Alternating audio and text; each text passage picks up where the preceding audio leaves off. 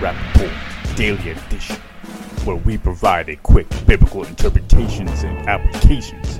This is a ministry of striving for eternity. One of the key things when we look at the issue of abortion is to ask the question, what is it? What is it that is within the womb? Is it just a blob of tissue, or is it human life?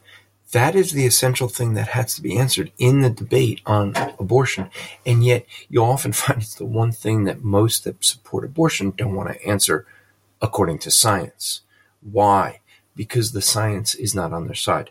What you have at conception is the forming of another human being. Now, it's in a smaller form. True. But it doesn't mean that that person is less of a person just because of their size. Size does not determine whether someone is human or not. Are smaller people less human? No, that wouldn't be true. The fact that they're in a womb does not define whether they're human or not. Location shouldn't make a difference. They're not suddenly human the moment they come out of the womb.